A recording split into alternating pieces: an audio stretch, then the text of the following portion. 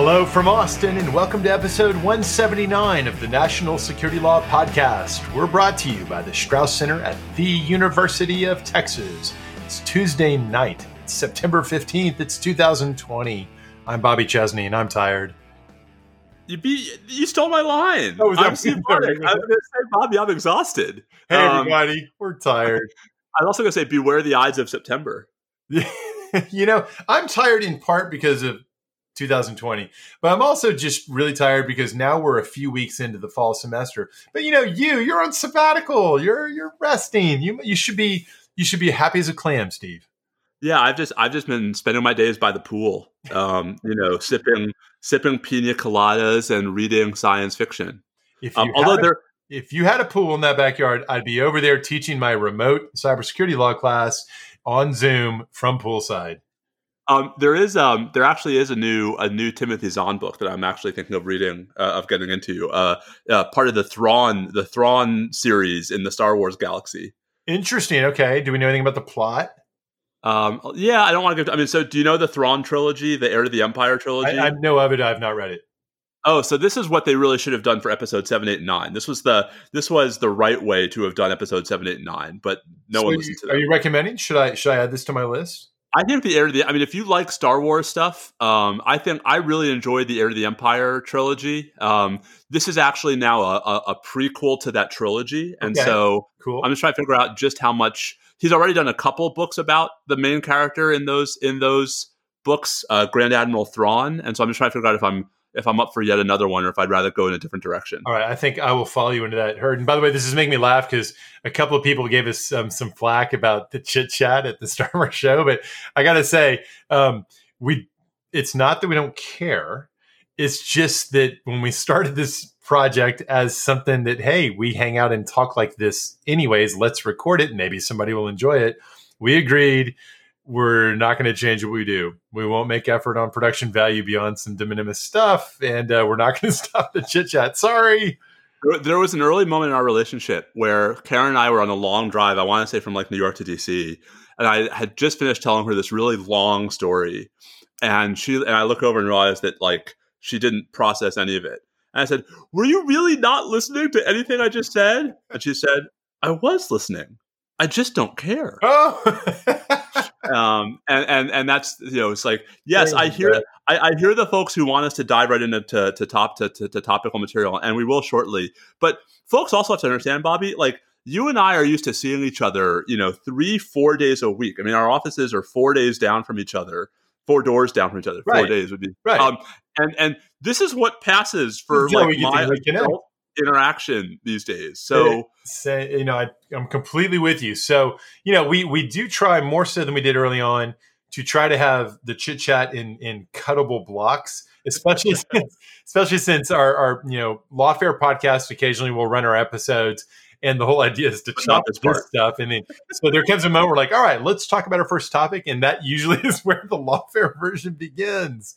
And then it ends right before the frivolity often. So we have Star Wars theme frivolity. I was going to say we do have. So I was going to say the Thrawn random tangent actually is somewhat relevant insofar as our frivolity is Star Wars related. I just want to note one thing, just because you should be aware. I have on in the background the Miami Boston game, game one of the Eastern Conference Finals, and somehow the Heat are about to do it again. We're in overtime. And it's just, this is crazy. Anyway, all right.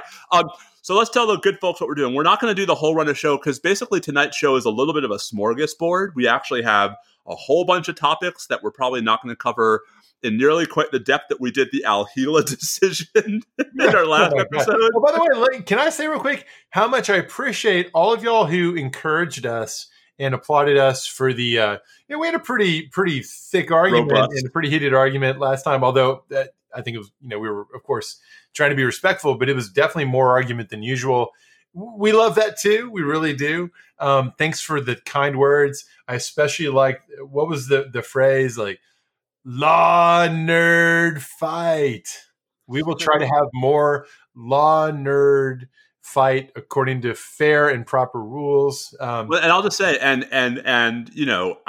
will be unabashed about saying that one of the many things that I hope one of the many reasons why I'm hoping for a particular outcome in November is so that the law nerd fights again become the relevant conversation in our field. Absolutely. Let's get back to the rule of law not being an issue and or a debate. And then we can talk about the hard choices in national security law. What a crazy concept. All right, but before we get to hard choices, so you wanted to start dive us in this week with was it Charlie Savage and was it Mark Mazzetti's story? And that was Eric Schmidt. So Eric Schmidt and Charlie had a great, as they often do. Those New York Times guys, I can't keep them straight. I'm not gonna say, and Mark, of course, is part of this as well, Mark Mazzetti. But the Times has had such great coverage over the years of the details that really matter but aren't easily digested into news articles about the ins and outs of the authority that the United States has asserted since 9/11 to use lethal force for counterterrorism purposes under color of the AUMF. And even though it sounds like the past, 2 weeks ago, our last episode, we were back in the 9/11 swing of things by talking about Guantanamo. The 9/11 19th anniversary just passed. And now we've got a good, what you might describe as a good old-fashioned scope of AUMF and rules of the AUMF anniversary is what, Friday? Yeah, so you go the passage in Congress the 14th, signed into law the 18th. Yes, sir. Yeah, so we're getting there. It's like we do this for a living. So there's a story by Charlie and Eric describing an interesting but nuanced development relating to the use of lethal force, and in the form, the story frames it as drone strikes, but of course there's no reason it has to be drone strikes. It could be a manned aircraft.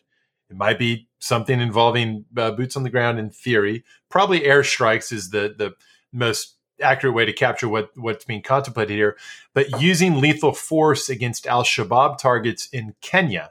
So the overall pitch of the story is, hey, the drone war is expanding into Kenya, or there's an effort afoot to do that. Hey, people, remember when we used to care about where we were using force? Maybe people should pay attention to this. So I want to unpack it a bit and take the occasion to remind everybody about how this sort of stuff works. First, and maybe most importantly, is to remind everyone that there's nothing novel about al-Shabaab, the Somalia-based al-Qaeda-related organization, though I say that very advisedly because al-Shabaab has its own history and its ties to al-Qaeda are extremely complex over time and much different early on than they are these days. Al-Shabaab's long been deemed within the scope of the AUMF. It was late in the Obama administration when Shabaab became treated as a fully fledged associated force, collectively, therefore, within the scope of the AUMF. That was after years of never quite taking that full organizational step, and instead, there were many uses of force against al-Shabaab targets, but it was always predicated on an individualized justification, either a defense against, a self-defense justification, or that person individually is associated with al-Qaeda. Now, there's also nothing new, of course, about going back to the Bush administration, about the current administration's position that when the AUMF applies, it's not geographically limited, that the AUMF applies wherever al-Qaeda and its associated forces may be found. But also throughout this whole time, that's not been the end geographically of the story of whether there's limits. It's just that the limitations are driven by other considerations besides an interpretation of the AUMF, which after all says nothing about geography. The central legal constraint, of course, is the UN Charter. You cannot, consistent with the UN Charter, simply go using force wherever you wish. The U.S. government's position has long been either that you have to have host state consent for these al-Qaeda-related strikes, which in many contexts, including this one, it appears that's the pathway. Or there are contexts infamously, depending on your point of view, where there's not host state consent, but there's a claim instead that the host state's either unwilling or unable, and therefore, et cetera, et cetera. That's not our current situation with Kenya. The second thing to bear in mind about the geography of the AUMF and where force is used, the Obama administration introduced a really interesting and I think thoughtful policy system in which the authorities that could be acted upon to use lethal force under the AUMF were much more constrained in locations that were not designated to be active zones of active hostilities. which in this context is being used not as a legal characterization, but as a policy characterization. And when you're in those zones where, if you're not in the zones like, say, Afghanistan that had that status, the idea was that the ability to use force, whatever legally might be true under domestic international law, was very different in terms of the authority you had to get, the scenarios where you could even be, as the relevant military command, be asking for permission to attack, et cetera. It was meant to be more tightly constrained. And the point being, many of those rules, though modified over time, those rules or some version of that is still in place. And the proposal on the table right now, the New York Times is reporting, is to shift Kenya's geographic status in that framework in a way that feels to me like an in-between sort of approach. So let me unpack that a bit. Back in January, al-Shabaab personnel entered Kenya. They attacked a military base at a place called Manda Bay. That's where several hundred Americans are stationed, a couple hundred service members and about 100 contractors. And one service member, 2 contractors were killed there. Following this episode, according to the reporting, AFRICOM, United States Africa Command, has been pushing to modify the Kenya rules to make it clear when and where the United States military can use military force if the Kenyan government consents. That's a critical point in the story. No one's talking about inaction that Kenyan authorities don't approve. In fact, the proposal apparently also would call for the ambassador, the chief of mission, to also have to consent. So this isn't a opening up the aperture to full-scale embrace of the claimed law of war authorities. It's something more in between. And then the story details that it's not just about situations of immediate self-defense of U.S. personnel or collective self-defense of Kenyan coalition partners. The idea is to open the aperture so that if you have intelligence suggesting that an al-Shabaab group is in Kenya and is preparing for an attack, you could engage in the use of force in that setting. And so that's not an embrace of just status-based targeting where you can just target al-Shabaab members if you find some. So the takeaway to me, it's kind of, to me, actually revelatory and interesting that they're not pushing for something broader than that. They're pushing for something that, frankly, in the context of how these things have gone over time, strikes me as actually quite limited, respectful of Kenyan sovereignty, respectful of the State Department's role as chief of mission with the ambassador, and not seeking a more open-ended set of authorities beyond a scenario of preemption in the case of a looming potential attack that, frankly, in some contexts, we've seen the executive branch claim that's all just part of self-defense anyways. So the story is important. It's interesting. But to me, the takeaway is what we don't actually see is a more aggressive posture that you might actually expect. So that's my take, and there's my 2 cents on it. Cool. I unlike last week, this is something I don't think there's a lot of daylight between us on, but it does lead me to sort of what I think is a natural segue to another topic, which is the Woodward Assad piece of this. Oh my God. Do you have an advanced copy by chance? I do not. I have not yet read Rage. Apparently we're going to hear it all through TV interviews because Woodward's out there. The book had asserted that President Trump had wanted to kill Bashar Assad during the time period and in response to the same sort of provocations involving, Steve, was it the chemical weapons usage or was it a claim about attacks on civilians or a combination of the two? Do you recall? I think it's not. From the story I read, it's like a muddled combination of those two things. Right. So Woodward reports that the president said, "Why don't let's kill this guy? Let's take them out. Take him out." And that quote, we had the opportunity to do so. And so he denied when this started getting reported. Trump said that's not true. This is all fake, et cetera, et cetera. But interviewed on Fox News more recently, I think today, wasn't it? He said he basically told the whole story. So that it was Mattis who stopped him, right? Who he then disparaged, and it's typical stuff. But it was kind of a shockingly quick turnaround, although nothing's really shocking, right? Where's the accountability for flipping from this is all a lie to, oh no, it's actually completely true? Insofar as this accountability for that. insofar, zero accountability for anything. But insofar as it's a national security law podcast, I mean, can we just sort of briefly do the whole talk about why this is more than just a story? What legal authority would Trump have had to conduct a unilateral assassination of a foreign leader? Do you want to start domestic or should we start international? Well, they both have the same answer, right? Yeah. Well, so it wouldn't be legal. That is the answer. Should we move on? We got a lot of other topics. Moving on. Okay, now, but play it out a little further. So the administration did authorize some degree of the use of force against what was it, a Syrian airbase, right? A Syrian airbase, the one that was responsible for launching, right, the attack that actually led to directly attack the U.S. forces supporting SDF, right? So if that attack was legal, which I recognize is a contested point, but if that attack's legal, why not include within the scope of the attack the actual commander-in-chief of? I assume it's a plausible claim to say that Assad is as much commander-in-chief and therefore a combatant ultimately as anyone else, that he's not a civilian despite being head of state. In the exact same way, by the way, that the president of the United States, for this purpose, is not a civilian in the law of war sense. He's a combatant in the sense that he is the commander-in-chief of our military forces. So maybe there is actually some complexity there, but nonetheless, it doesn't sound right to say that as a matter of the law of war, he can be targeted because the United States supposedly isn't in an armed conflict with Syria.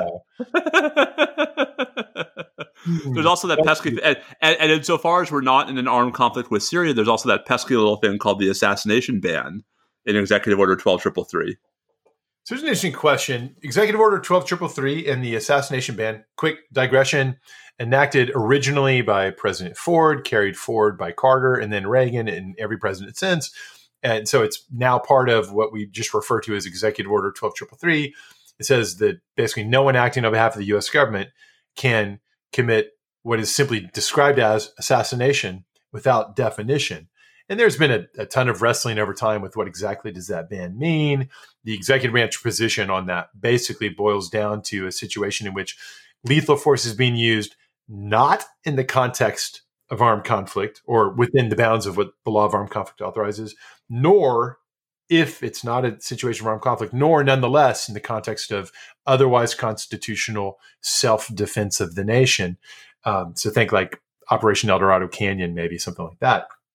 The Reagan administration's use of force in Libya, which, to be fair, let me rush to add, I was going to say they denied that they were trying to kill Gaddafi. Setting that aside, 12333 and the assassination ban clearly binds everyone else in the executive branch. If the president decides to stipulate it's an assassination, Steve, is the president bound, or is there like some notion of formality that the president is somehow violating his own executive order or the past president's executive order if he doesn't formally change it? I mean, it doesn't really bind the president, does it? I don't know. I mean, the closest the Supreme Court has ever come to addressing this question was in the Watergate tapes case, right, where Nixon had made the argument that, like, insofar as the special counsel regulation made the special counsel adverse to the president, that wasn't enough to create a concrete case or controversy because, you know, he was the president, could override at any time. Supreme Court says, but you haven't overridden it yet.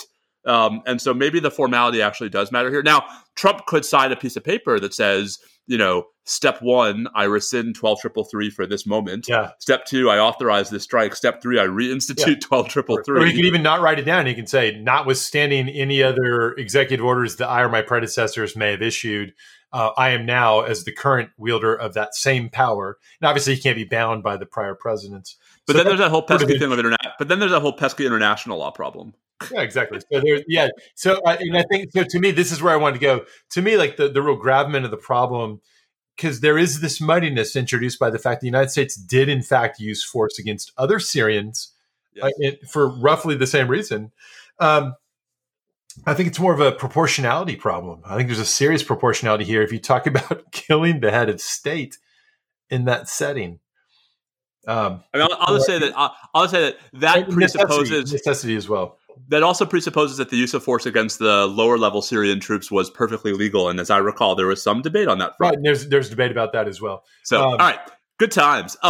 Speaking of Trump and national security nonsense, I do want to note before we turn to non-Trumpiness, two other brief developments, neither of which I think will require extended discussion. The first is news broke today that the Justice Department has launched a criminal investigation of John Bolton. Oh, man. Oh, so many thoughts. And I'll just say, I mean, listen, if there's actually national security information in the book, then yes, publishing the book was a violation of the Espionage Act. But, I mean, this is the exact kind of thing that DOJ, Bobby, has never wanted to litigate, because the kinds of, first of all, you know, from this White House, the notion that like stuff that Trump talks about on Fox and Friends is still, you know, the basis for a viable Espionage Act prosecution may not sit very well. But second, there's also the First Amendment concerns lurking in the background here. So yeah. To me, what if you had told me that the administration has an ongoing investigation into John Bolton's breach of his contractual obligations for pre-publication review, which in fact is something I assumed was in fact the case because there was so much noise about this, and in fact I forget how this went down. Do you recall? Is there actually litigation to garnish the income? Yeah. Remember Judge Lambert issued that preliminary ruling? Okay. So all that sounds like exactly what you expect's going on. But to go further and to prosecute the former national security advisor, or to explore the possibility of prosecuting him for this, it's just so transparently retaliatory. Yeah. So, and again, there's a lot of that going around. Well, I mean, right. I mean, I think we have become to some degree inured to the politicization of what used to be not unpolitical, but at least largely apoliticized things in the Justice Department. And I mean, there is a hard conversation to be had about how we ever go back to believing that DOJ, you know, can generally be trusted to be acting not for partisan political reasons. I don't think it's actually that hard, because I think when Edward Levy became the Attorney General in the 70s, after, frankly, I think an analogously difficult time, I think you put the right people in place, the structural bones, the traditions, the career people, it can snap back into place just fine. Not easily, but it will work. I'm not sure, but there are lots of reasons why I don't think this is 1975. But hopefully, this is a conversation we get to have in December and January. Well, let me add this too, though. So it's worth recognizing the possibility, and I'm not familiar with the details of what came out today, so this may not be consistent with what's already been said. But there are settings in which I can imagine that what's going on is there's top-down pressure on National Security Division, or perhaps on one of the U.S. Attorney's Office. I don't know if we actually know this, do we? Is this coming out of National Security Division as opposed to... I don't think the source is clear. U.S. Attorney's Office, D.C., or Eastern District of Virginia. In any event, depending on how this is going down, it could be that, yes, the relevant folks in a position to more of a line position said, all right, okay, so we're going to open this investigation because there's a lot of talk about the need for it. That's not the same thing as saying that there's going to be an attempt to have a grand jury issue an indindictment. That's right. No, that's right. I mean, this could be very. I mean, right. This could end up like not going anywhere. It's saying like, all right, okay, great. The White House is pressing for this, which is totally inappropriate. But the White House is, it's really for the reasons we think, totally inappropriate. But the way you get past this and the way you actually turn off that heat is to release it out by letting it be known that, yes, we're now looking into it. We're looking into this very seriously. Okay, everybody back to work. Right. I hope that's what's happening. All right. Two other things while we're still in Trump. Well, I guess so. I want to save TikTok for last because I know you want to say a fair amount about that. Yeah, we can finish that. That'll be fun and on the way to frivolity. A couple of other sort of Trumpy things. The first is a federal district judge in Maryland on Friday, in the process of issuing a preliminary injunction against one of DHS's new asylum rules, did in fact conclude that it is likely that the plaintiffs are going to succeed on the merits on their claim that Chad Wolf was unlawfully appointed as acting Secretary of Homeland Security. Boy. That's going well. There's also DOJ's notice that they filed, or a motion that they filed today or yesterday in the First Circuit. They asked the First Circuit to stay the mandate in the Dzhokhar Tsarnaev case, not because they're going to seek rehearing en banc, but Bobby, because they are going to petition for cert in the Supreme Court, which I think is an interesting, if not shocking, development. Now, you and I had disagreed on that previously. When we reviewed that ruling, I may be recalling this wrong, but I'm pretty sure you had said at the time you thought they should walk away from this. Yes. And I had predicted that they would not do so. And in fact, they should challenge this. So that's an area where we could have. We've already had it, right, so we won't repeat it now. But your prediction was correct. I still think normatively they really like. I just think this is I don't know. I'd rather you agree with me on the merits and my prediction be wrong. But I guess I'll have to settle for just getting the prediction part. I mean, this case. I mean, if the court, if I'm the court, I don't want to touch this case with a 10-foot pole. But that's another matter. That's just that's the other thing. It's like in a sense, it's kind of cheap to try for the appeal, try for the cert petition, and they may well not get it. In fact, it's easy to imagine they won't. Two more Trumpy things, and then we'll get to TikTok. So the first is there's all this drama last week because the Justice Department filed a notice that it was trying to take over the defamation case being brought by E. Jean Carroll against President Trump. Ms. Carroll, of course, has accused the president of rape, and the defamation case is arising out of statements the president made in basically sort of trying to deflect and rebuff the rape allegations. This case, Bobby, had been pending since last fall in state court in New York, and DOJ showed up last Monday, which I believe was, or last Tuesday, which I believe was the day before discovery, or the day discovery was closing, and filed what's called a Westfall Act certification, which, of course, once again, an obscure statute that I unfortunately know some stuff about was thrust into the limelight by Trump. So, a lot of folks reacted in horror and umbrage that DOJ would expend, federal taxpayer resources effectively to defend Trump from a defamation claim. And I understand the umbrage, but the law actually is, I think, unfortunately, somewhat favorable to Trump here, right? That the Westfall Act, for better or for worse, allows the federal government to take over any tort claim against a federal officer where the tort arises out of the scope of the officer's employment. And that's true, Bobby. And the whole idea is if it's a scope of employment tort, it's no longer a tort claim against the officer. It becomes a tort claim against the government. So unpack for me, because it wasn't immediately obvious when I first heard about this. So he denied this allegation. I take it that the reason why it's being characterized not as a personal action of Donald J. Trump, but rather as a presidential course or scope of employment action was that the question was put to him, the one that's allegedly defamatory, the question that precipitated his allegedly defamatory response was at a White House press conference. And he was speaking in the context of acting as president. So one of the questions was, my understanding, Bobby, and I it's been a while since I read the complaint, is that there are actually a couple of different statements, but that they were all to reporters at different times. And the DOJ's claim is basically that when the president speaks to reporters, he's always the president. That seems too much to me. So I agree with you that it's too much. Here's the problem.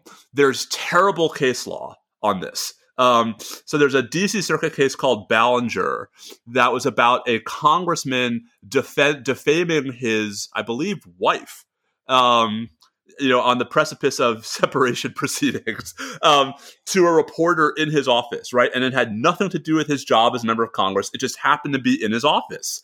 And the DC Circuit holds that was within the scope of his employment as a congressman because DC law interprets scope of employment quite capaciously. I am not feels like a frolic and detour to me. Listen, I am not defending this nonsense. Oh, I know. I'm just saying that of all the preposterous things that the Trump Justice Department has done and that have blurred the line between, defending the United States and defending Trump, here I think there's terrible case law that actually makes this position, if not correct, then at least plausible. No, that's right. And here's something else that kind of threw me when I first started hearing this story.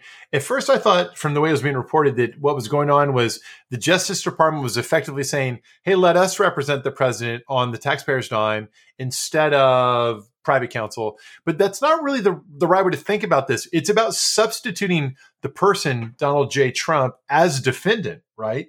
And replacing him with the United States of America as defendant. But it's more than that, because in this context specifically, the effect of that substitution, if it's valid, is not that the United States would take over the lawsuit, Bobby, it's that the lawsuit would be dismissed because Congress has not authorized defamation claims against the federal government. And so a lot of folks reacted to that. Hold on. That's crazy. So the effect of this, if you combine the two different points you've now made, is to mean that a president, anytime talking to a reporter while in office, can defame the hell out of somebody at will with no accountability. That's where the case law is. And indeed, this is a gap. Listen, I just lost a Supreme Court case where part of what I was doing was trying to explain how the Westfall Act messes everything up. The biggest problem with the Westfall Act, as in Hernandez, the cross-border shooting case, is that it has the effect, Bobby, of taking away state tort claims, and in many, if not most cases, replacing them with nothing. Sorry, go ahead. No, as opposed to, like, it would be one thing if we just said, hey, here's your little state tort suit. We're turning it into a federal tort suit. And instead of Trump as defendant, the United States is the defendant. Right. If that were all it did, that would be fine. Right. The problem is that the Federal Tort Claims Act is a heck of a lot narrower than most all state tort regimes. And the Supreme Court has expressly held that narrowness is a feature, not a bug, right? That the Westfall Act has the effect of extinguishing those lawsuits in cases in which the claim is available under state tort law, but is not available under the FTCA. What would happen if instead the plaintiffs wait until the person's out of office? Does that change it, or is it retroactive? It's still scope of employment. I mean, the question is not who he is when you sue him. The question is who he is when he commits the tort. And this is why this was not available in Clinton versus Jones, right? Because in Clinton versus Jones, Paula Jones sued Bill Clinton while he was president, but almost all of her claims, one of them wasn't, but almost all of her claims, and all of the claims that were still in the case when it got to the Supreme Court were for things that happened before he was president. So there was no scope of employment argument. Yeah, I feel like I'm just missing something. I guess the answer is it depends on the scope of the federal tort claim. No, the Westfall Act sucks. And it's really sucky in context where it's actually not just taking away state tort claims, but it's taking away state constitutional tort claims. I mean, this is exactly why, in Hernandez, I think it was so frustrating that the Supreme Court didn't actually get into the Westfall Act. And if just a quick shameless self-promotion, I have a paper about Hernandez and how the Supreme Court's decision there is so thoroughly disingenuous. That's out this week in the Cato Supreme Court Review. So, in case libertarian self shining through. Well, let me give you a hypo. I've been accused a lot. I've been accused a lot on Twitter this week of being a closet libertarian, which, by the way, we're about to get into. Well, I was going to say I don't see why that would be characterized as an accusation. That's not a bad thing to be a libertarian, to be interested in liberties and to defend liberties. But we'll come to that later. There's another political philosophy that starts with libera that is more consistent with my beliefs. But plenty of overlap, at least on speech issues, right? So hypothetical, because I'm not sure I fully understand this, and therefore maybe this is helpful to others too. Although probably everyone else understands it fine, and I'm just being dense. What if the president is at a reception at the White House? I recognize this president doesn't drink apparently, but gets wasted, hops in the car because it needs to get over to the Pentagon, decides I'm president, I'm driving myself, drives drunk, runs someone over, hurts somebody, kills somebody. Is that unactionable? Or because that's a physical injury? So the FTCA the FTCA, right, is a waiver of the federal government's sovereign immunity, and that's why it is construed so specifically. And the FTCA does waive the federal government's sovereign immunity, Bobby, for negligence. Right. So if Trump's driving a car and he negligently hits your car, you can sue him. But the crazy part is the FTCA does not. The only intentional torts that the FTCA waives sovereign immunity for are intentional torts by law enforcement officers on the presumption, Bobby, when Congress wrote the statute in 46 and when it amended it in 74 for law enforcement officers, the assumption was there was no need to subject the U.S. to liability for intentional torts because you could sue the officer directly. Because if it was an intentional tort, it was almost surely not within the scope of their employment. But now we have scope of employment law. I mean, in the Guantanamo context, the D.C. Circuit has a case. I think it's Razul, where the D.C. Circuit says that torture is scope of employment. Right, when torture can never be legal. So this is two different questions, right? Like, were you asked to do something in the scope of your job? That's one question. Is what you've been asked to do legal? Is this other question? I get that. I understand it. But I think the problem is that Listen, I can defend the principle behind the Westfall Act. What the problem is twofold. One, I don't think Congress in 1988 meant to extinguish all of these claims. But two, and in any event, the notion that scope of employment runs to just anything you do as an employee, I think is radically inconsistent with how that's historically been understood. That's right. Frolic and detour, my friends. Frolic and detour. Exactly. All right. Speaking of libertarianism and my apparent closeted libertarianism-ness, there was a widely noted, because especially when the president retweeted 26 straight news stories about it yesterday, district court decision by a federal district judge, a 41-year-old Trump-appointed federal district judge. I say 41 because I'm knocking on that door. In a case called Trump might appoint you next if you keep up your libertarian ways. That's me. County of Butler versus Wolf. Not Chad Wolf, this is the governor of Pennsylvania Wolf. And the decision, Bobby, in essence, Judge William Stickman IV, great name, struck down 3 different sets of Pennsylvania state COVID orders. He struck down a stay home order. He struck down a business closure order. And there was one, I don't even remember what the third one was anymore. But anyway, and he struck down these orders, Bobby, at least in part, by relying on 2 things that I'm not really sure he was supposed to rely on. One of them being Lochner, the Supreme Court's 1905 decision recognizing liberty of contract under the Constitution. And one being Justice Alito's dissenting opinion from a Supreme Court decision earlier this summer that refused to stay a lower court, that refused to sort of put on hold a state COVID order. Is that how it works? Okay, so I had not known about this until you mentioned it right as we're about to start, so I'm still trying to process this. I take it that the actual constitutional provision that Pennsylvania... Oh, sorry.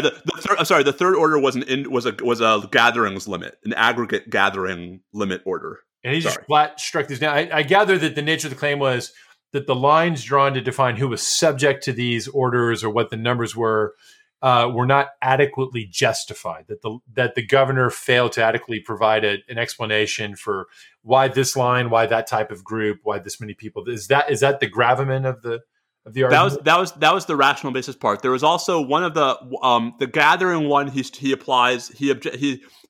the gathering one to intermediate scrutiny insofar as it interfered with the right to association. Okay, right? And we should disaggregate that then and give some baselines for people who don't know this stuff. Well, there are a couple of, before we even get to the merits here. So he cites, I got a lot of notes from folks because he makes a big deal out of citing an article that Lindsay Wiley and I published earlier this summer on why courts should apply so-called ordinary judicial review in assessing COVID orders. And he says, that's what I'm doing. I'm just applying our ordinary principles to standard review. So Lindsay and I note in the article that courts applying the ordinary modes of review might still apply them incorrectly. So the ordinary mode of review, when someone claims that, I take it that the claim under a due process was a straightforward substantive due process liberty claim. And that the nature of the claim was that if it really was a Lochner citation, I mean, can you just unpack that for me? I'm still getting my mind around it. Was he claiming? Yeah. What was he claiming? He literally says Lochner's never been overruled, which is technically, it's actually not even true. Like Lochner itself was overruled even during the Lochner era, right? Because the court actually does allow maximum hour laws, right, to be upheld. That's because Hotel v. Parrish has been understood. That just overruled Moorhead. Hotel v. Parrish has been understood for basically, we're some 17 years short of a century as having effectively overruled it. Caroline Claude clearly indisputable. This isn't even debatable. If somebody wrote an exam question claimed that this can't be. I'm having really a hard time with it. I see. We're getting Bobby fired up. Lochner's good law. Or at least that the principles animating it are. So listen, Bobby, that is not that is the least of the problems with this opinion. So let me just sort of highlight a couple of flaws in Judge Stickman's analysis. So flaw number 1, 2 of these 3 orders have totally expired. and there's no claim for damages. So hello, mootness.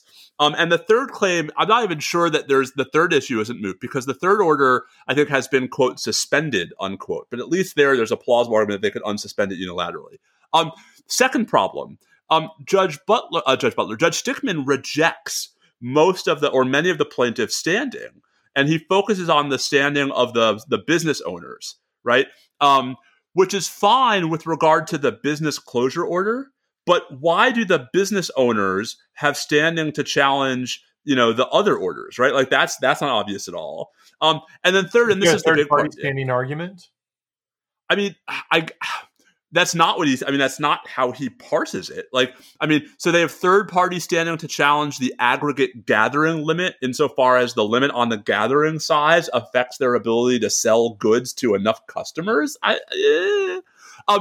But then there's the larger problem that he applies these modes of review that he's identifying the correct standard, but then he's applying them in a way that makes no sense.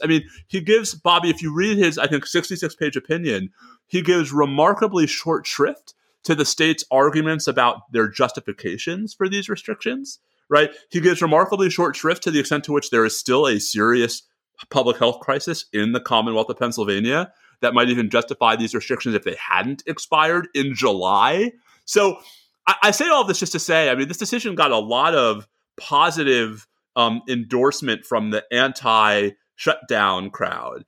And I just want to say, this is not this really is a flashback to 1905. This is not the modern judicial review that we've sort of endorsed and celebrated for so long. And if this is where we're heading, I just found the whole time I've been talking, I've been scrolling for this because I'm dying to see. You found the Lochner quote? Yeah. Okay. So the subheading, it's under a part that has this header. This is the header. The 14th Amendment guarantees a citizen's right to support himself by pursuing a chosen occupation.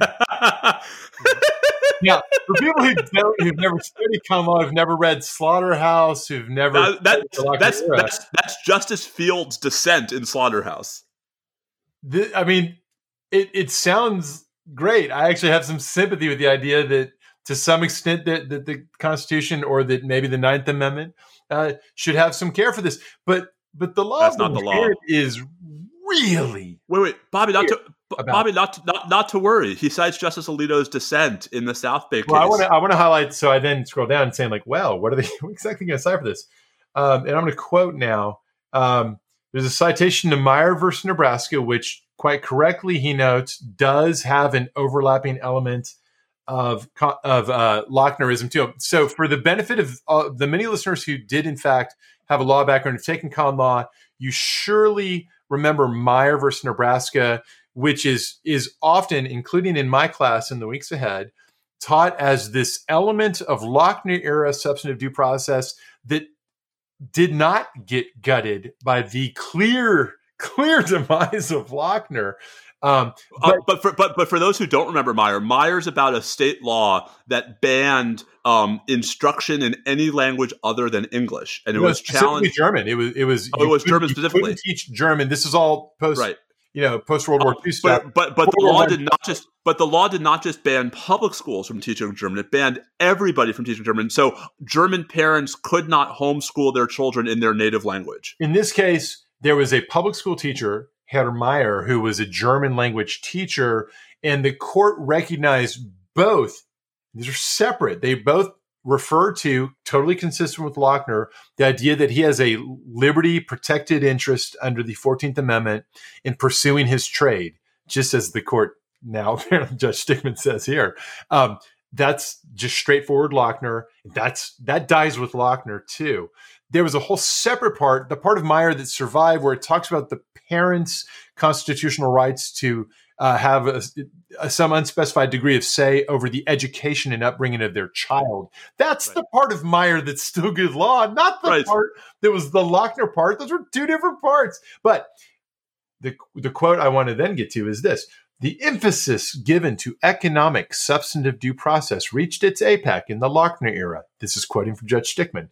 There's a citation to Lochner, comma, and was considerably recalibrated and de-emphasized by the New Deal Supreme Court in later jurisprudence. Considerably Recalibrate. Steve, this podcast is considerably recalibrated. Show title. What a euphemism. Man, I love. So friends, Bobby, who actually has a real job, had not spent much of yesterday parsing this decision, and so he's discovering this joy. This is Bobby's It's like those two kids, the famous brothers who have these like organic reactions to music, right? Like the one everybody saw when they listened to Phil Collins. Yeah, In the Air Tonight. Remember that song, In the Air Tonight? So this is Bobby's organic reaction to one of the most preposterous district court decisions I've seen in a long time. And what Bobby is too polite, I think, to say directly, is that the analysis in this opinion is utterly offensive to decades of settled understandings of constitutional law, and relies to ignore those settled understandings on, long discredited understanding of constitutional law and on a dissent that Justice Alito filed this summer in a COVID emergency case in the Supreme Court. Well,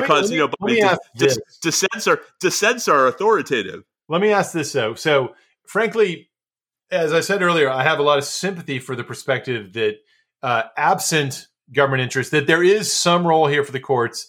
You can't have, obviously, purely arbitrary, unreasonable restrictions on people's right to pursue their livelihood. Yeah.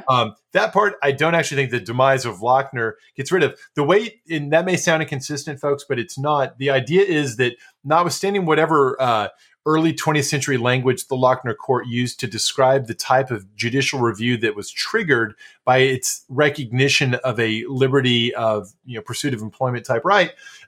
In modern terms, what the court was doing was non-deferential review. It was a form of heightened review. We could quibble about exactly how non-deferential it was, but whatever it was, manifestly was not the modern idea of what rational basis review entails. Rational basis review is very straightforward. There's two elements. The government has to have a legitimate interest for what it's doing. It doesn't even have to be an important interest, just any legitimate interest. No one could possibly question that Pennsylvania's authorities have a legitimate interest here. Indeed, they have a compelling interest. Yeah.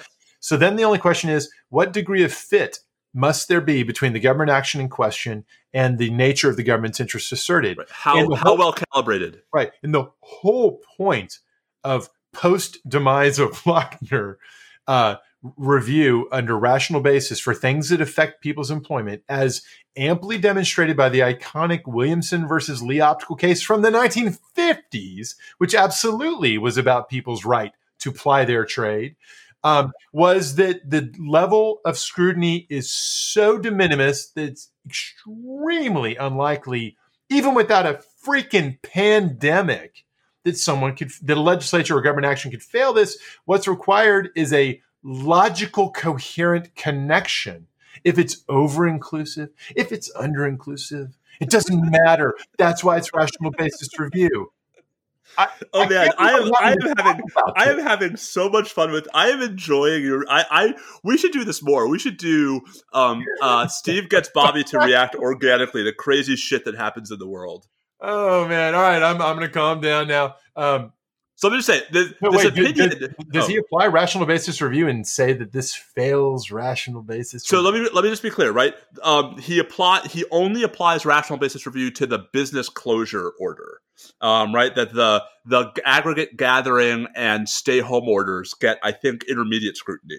But man, because of the First Amendment, which is a different kettle of fish, yeah, right. But man, the like, yes, I will be, Bobby. I'll be the first to admit that the Pennsylvania orders at issue drew some pretty odd lines among businesses, right? And in a world in which Pennsylvania was held to any kind of heightened scrutiny for that, I think it would have had real problems. But I mean, the kinds of things. I mean, Williamson is obviously the canonical case, but the kinds of stuff that the Supreme Court has said is, reasonably related to a legitimate government interest. It's just so. I mean, this decision's not going to last long because no matter who they draw on the Third Circuit, like the Third Circuit's going to have no trouble vacating all of this nonsense on mootness grounds. Like, without getting into what the standard of review is and substantive questions of the scope of scrutiny, they're just going to say this is all moot. And so we'll just vacate. But the extent to which we hear so much chatter about how, liberals are judicial activists and conservatives believe in restraint, and then we get decisions like this nonsense. It just boggles the mind. I noticed footnote 27 is all about how there's a, quote, growing chorus of cases and commentators questioning whether the general deference afforded to economic regulations should be re-examined and subjected to greater scrutiny. And so clearly there's an element of that in mind. It sounds to me like this boils down to, do we mean what we say in Williamson versus Lee Optical, where, just for the benefit of those who've never enjoyed reading it, an optician had a very good reason to complain because Oklahoma law forbade the opticians from doing some glass fitting things that were, there was really no good reason not to let them do it. Oklahoma was only letting the ophthalmologists and the optometrists do it. Because they had a more powerful lobby. Because it was pretty obviously, exactly. It was feather nesting, not public health, as the legislature or the lawyers claimed. The court said, look, this is a really bad fit with the asserted justification. That's rational basis review. Right. And sometimes legislatures pass silly laws. Yeah. So when you transpose that principle to the context of pandemic decision making, look, to be clear, as you say, I have no trouble imagining that whatever lines Pennsylvania drew may be extremely hard to defend. But the whole point of rational basis review is not to truly subject the state governments to having to defend in the context where there is no heightened review interest. And it seems like what's going on here is in fact a desire to have unspoken rational basis with bite or intermediate scrutiny. Well, but and it would be one thing if there actually were warrant for doing that in the Supreme Court. But the Supreme Court got one of these cases in May, and by a 5-4 vote, the court refused to step in and enjoin California's COVID order. And the Chief Justice, Bobby, wrote a very unusual concurring opinion. And this is what he says at the end. And I just want to quote it because I think this is actually really powerful about what's going on here, right? The precise question of when restrictions on particular social activities should be lifted during the pandemic is a dynamic and fact-intensive matter subject to reasonable disagreement. Where the Constitution's broad limits are not exceeded, they should not be subject to second guessing by an unelected federal judiciary, which lacks the background, competence, and expertise to assess public health and is not accountable to the people. That's especially true, whereas here a party seeks emergency relief in an interlocutory posture while local officials are actively shaping their response to changing facts on the ground. The notion that it's indisputably clear that the government's limitations are unconstitutional, he says, seems quite improbable. Excellent summary from the chief. This is just, the Chief Justice of the United States, who also happens to be the median vote on the Supreme Court right now. Why would we listen to him? It's funny because I made that passing reference to rational basis with Biden a moment ago, and I noticed in continuous scan here, there's a prominent citation to the city of Cleburne, which is famously a rational basis with Biden. So let me say one last thing, because we've already given this opinion more time than it deserves. What really scares me about this opinion is it is the judicialization of the sort of right-wing media, sort of the pandemic is overstated, like it's over, right? Like this is basically we're through the worst of it in the federal supplement. And you don't have to look far, Bobby, to find. Are there elements in this opinion where he disparages the current state of the threat? There are no, but he repeatedly refuses to acknowledge Pennsylvania's arguments that the threat is, if anything, as serious now as it was then. He really does not, I think, give proper credence to the state's asserted justifications couched in terms of the ongoing significance of the pandemic. And, if we're going to be against judicial activism, we should be against it in all stripes. That's all I'm going to say. Well, so the last thing I'll say about this is, as I've emphasized repeatedly, I'm only just now glancing at this. Clearly, I've some of the legal claims, but I'm going to go back and read this carefully and see if maybe, who knows, maybe I'll be persuaded that there is a degree of irrationality here that brings it into the danger zone, even under the Williamson versus Lee optical standard. Good luck. I'm not going to be persuaded that Lochner hasn't been overturned. All right. Before we do TikTok, I want to throw one more legal development out there, which is not Trumpy. This is a new military cert petition that I just think is a fascinating case. So, really quickly, because this is also Steve testing Bobby with an organic reaction. Okay. Oh my God. All right.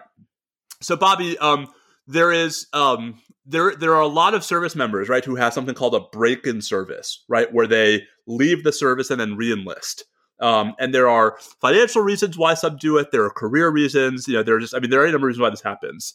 A long time ago, right, Congress, the question is, what happens if you commit an offense during your first tour and then your service breaks and then you are can you be prosecuted for it during your second tour, right? Can the military exercise jurisdiction across a service break is basically the broad question. Interesting.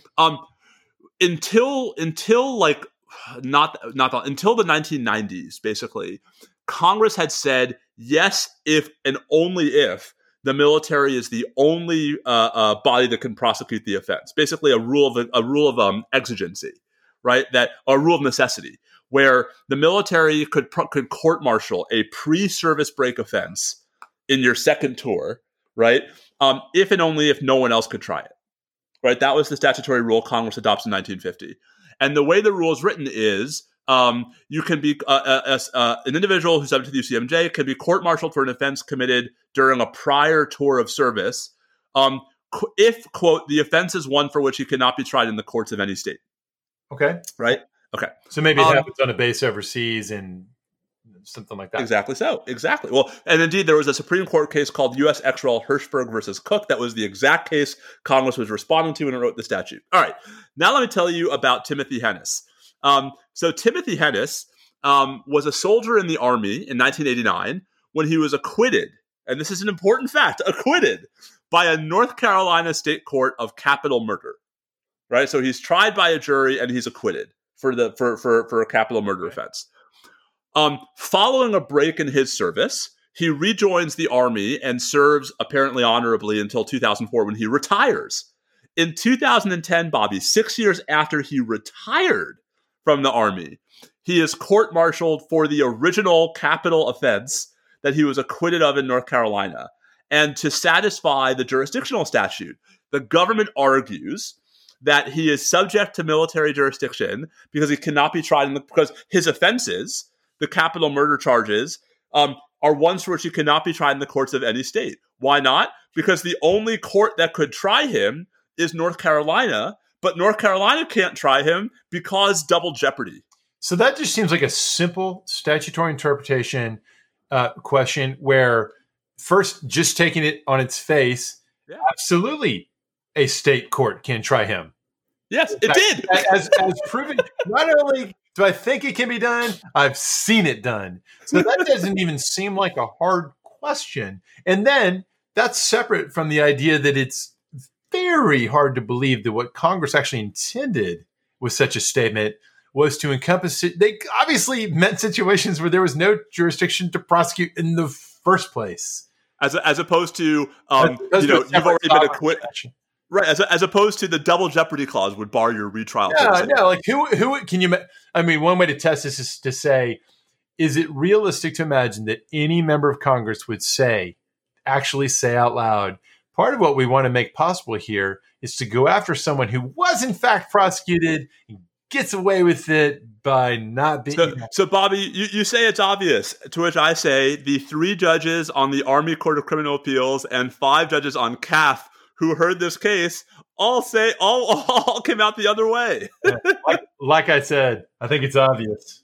So there's a cert petition now pending in Hennis that raises 3 questions: whether, in fact, the offenses for which he was tried and acquitted in state court were offenses for which he could not be tried in state court.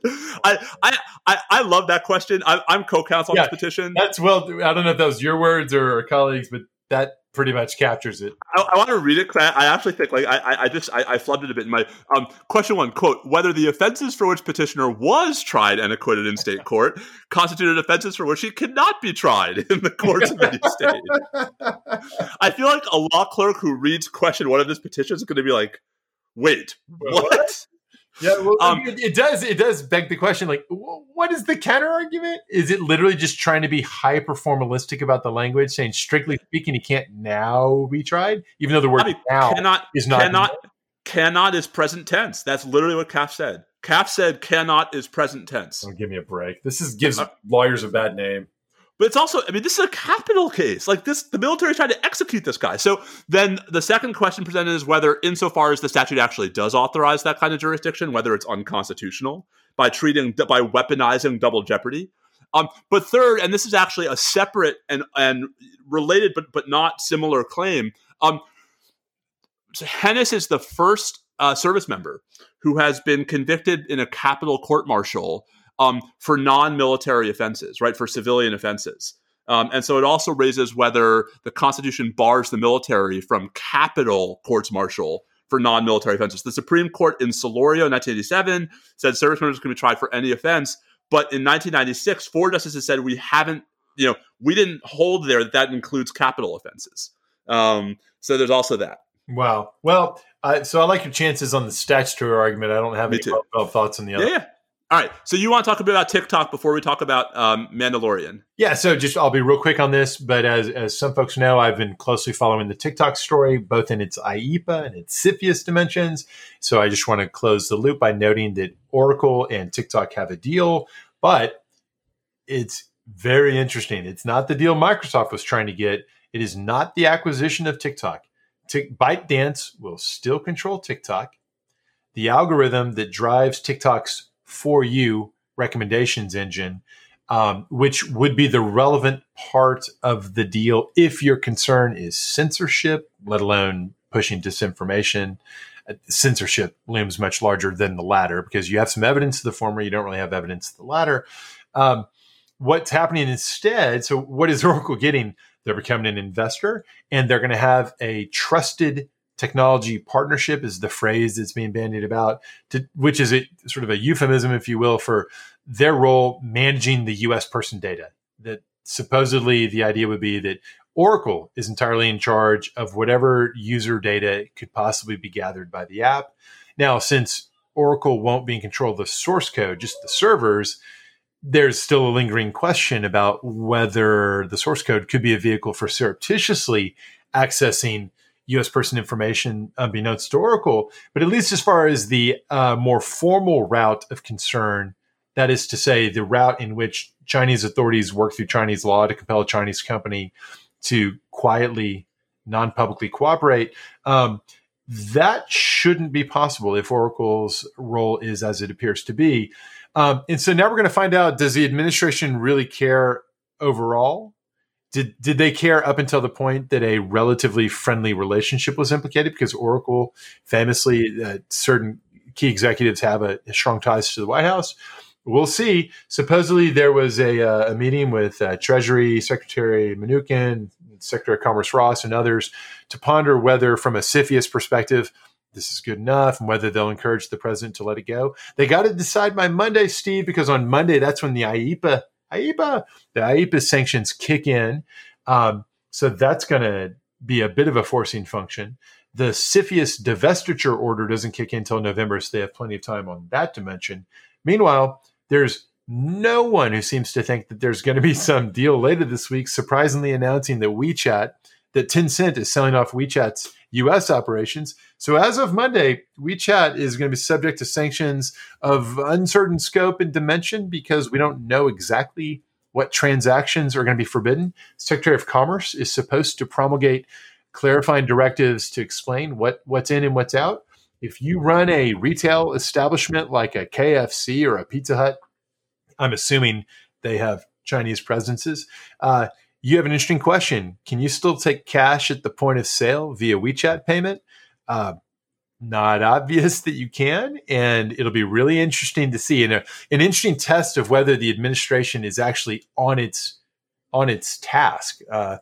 Whether they issue some regulations on Monday to explain just what's in and what's out for WeChat. Let me note, too, that the executive order on WeChat, the IEPA executive order imposing sanctions on WeChat, includes a clause in it that references Tencent, the parent company, even though there have been all these anonymously sourced statements from administration officials saying that, no, this is just about WeChat. It's not about Tencent's other American holdings, like its investments in Tesla or various video game companies.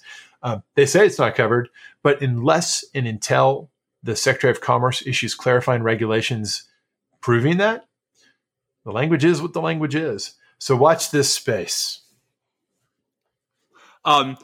I will. I really do like the whole drop things on Bobby and see how he reacts frame for this episode. Yeah, no more of this. You got to do this to.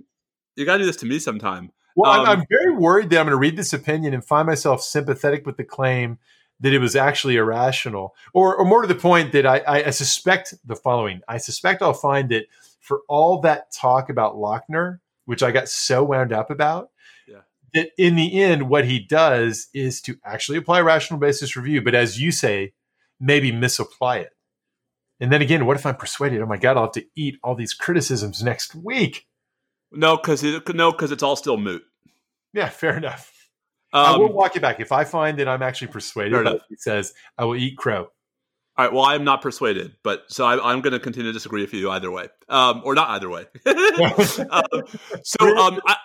For our especially attentive listeners, and you know who you are, you might recall that on our last episode we had promised to spend time on this episode talking about the Fourth Circuit's decision in the Marcellus-Rydak case, and we have failed to live up to our promise. So we are going to we really do want to cover that, and we intend to next week. We also want to note as that two things we're going to talk about in a lot more detail next week. There have been a couple of declassified Bobby FISA court opinions that suggest further mischief in the FISA process. I believe we didn't even get to that. You're right. We've got to. And there's the Ninth Circuit's very long-awaited opinion in the Moalen case, which came pretty close to holding that there's a Fourth Amendment right to not have the government collect your metadata, but didn't quite go there. So we're going to have a FISA special section, I think, next week. But for now, because it's late and I'm tired, we're going to talk frivolity. And you proposed for frivolity not week one of the NFL season, so I didn't have to talk about how terrible the Giants are, but rather the trailer that came out, I think, today, right, for season 2 of The Mandalorian. All right. I loved this trailer. It was. I love the trailer. Everyone is going to everyone who's seen it is going to comment on the insanely cute and funny bit that they get Baby Yoda to do when it seems like some stuff's about to go down with The Mandalorian. And I just, for the benefit of those who haven't seen it yet, I'm not going to say what he does, but it's hilarious. Did you laugh out loud when you I did. And Maddie's especially into the child right now. We've gotten her 3 of these the child figurines, and she takes them everywhere. So, awesome. This is so what struck me about the trailer, Bobby, as you recall, my biggest complaint about season 1 of The Mandalorian was just how trudgy and slow and laborious it was. And it seems like season 2 won't be totally rid of that, but at least the elements of the story are coming into sharper focus. I mean, the trailer, I think, is quite, there's a quote, right? The armorer tells the Mandalorian the songs of eons past tell of battles between Mandalore the Great and an order of sorcerers called the Jedi. Yeah, that was pretty tantalizing. Right? And apparently, the whole point is, you expect me to search the galaxy and return this creature to a race of enemy sorcerers, he replies. This is the way, she says. So apparently he's now looking for Baby Yoda's people who are Jedi, which, I mean, we were pretty sure we knew they were Jedi.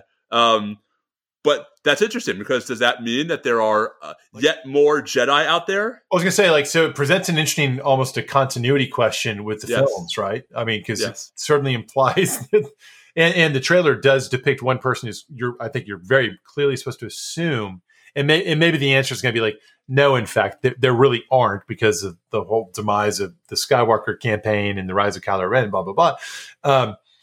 But there's a person depicted as clearly some observing Jedi who then disappears. So it's going to be very interesting to see what they do there. I think they take the continuity seriously, so I trust they're going to have some maybe more or less satisfying answer to this.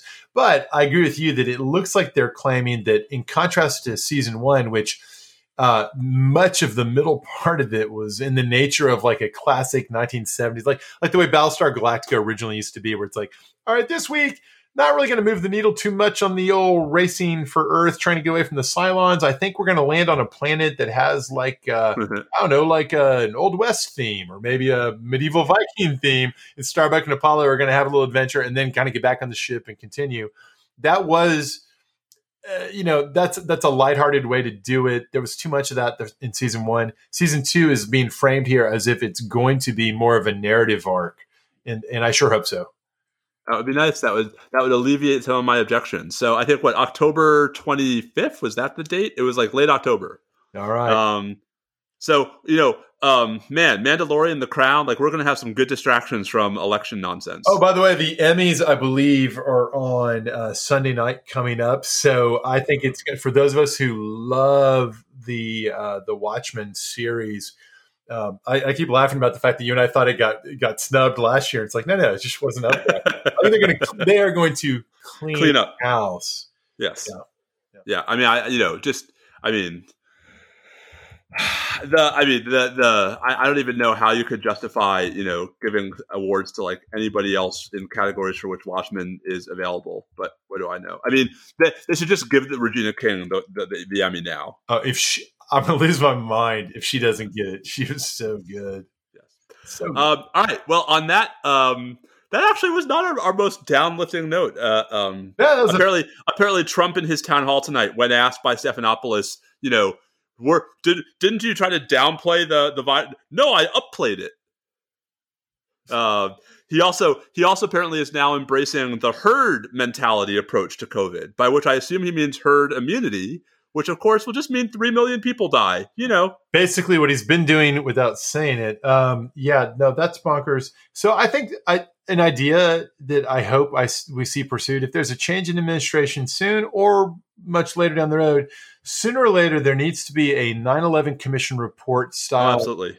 Bipartisan, sophisticated, serious, front-tier attention level. Get Philip Zelikow to write it so it's awesome and readable and brilliant, and unpack in a serious way all the freaking things we've been failing to do, and try to find some ways, maybe at least on the margins, to set things up to where we're lashed to the mast to where that won't. But I mean, Bob, how's that going to work when 40% of this country, thinks Joe Biden hasn't done enough to contain the spread of the coronavirus? I won't even ask what kind of poll might have given rise to that. I mean, this is the new GOP talking point. I think that this is certainly of a piece with the type of circumstances that led to that serious effort and the great good that it did, both in trying to establish. It has the elements of a truth and reconciliation process. Yeah. No, the 9/11 Commission report it's not just an amazing read; it's a powerful service to the country. And I'm with you. If the circumstances can be created where we can duplicate that, I'm all for it. All right, he's at Bobby Chenzi. I'm at @Steve_Vladeck. We have to stop going 16 days between episodes because too much stuff is happening. So I think we will try to record again next week. Absolutely. My last week as a 40-year-old. And is that right? Wait, I did not know this. Next Saturday. Tell everybody, what's your birthday? September 26th. Happy birthday. All right. We will be celebrating soon. But hopefully we'll have an episode before then. I will say this too, the election coming up, the madness, the kind of drawing towards the season, maybe the series finale, maybe the season finale for this show. I can imagine us having multi episodes a week, depending on what happens either before or, God forbid, after the election. So let's go. Series finale. What is that? The series finale would be if this show gets renewed. I don't mean our show. I mean, you mean the series finale of Trumplandia? Oh, okay, that's fine. I was like, where are we going? Nowhere, as far as I know, except probably back in the studio more often. Seriously. All right. He's at Bobby Chesney. I'm at Steve_Vladeck. We are at NSL Podcast. Stay safe. Protect yourself from the herd, people. The herd's coming. Oh, Lord. Adios. That's when you say adios.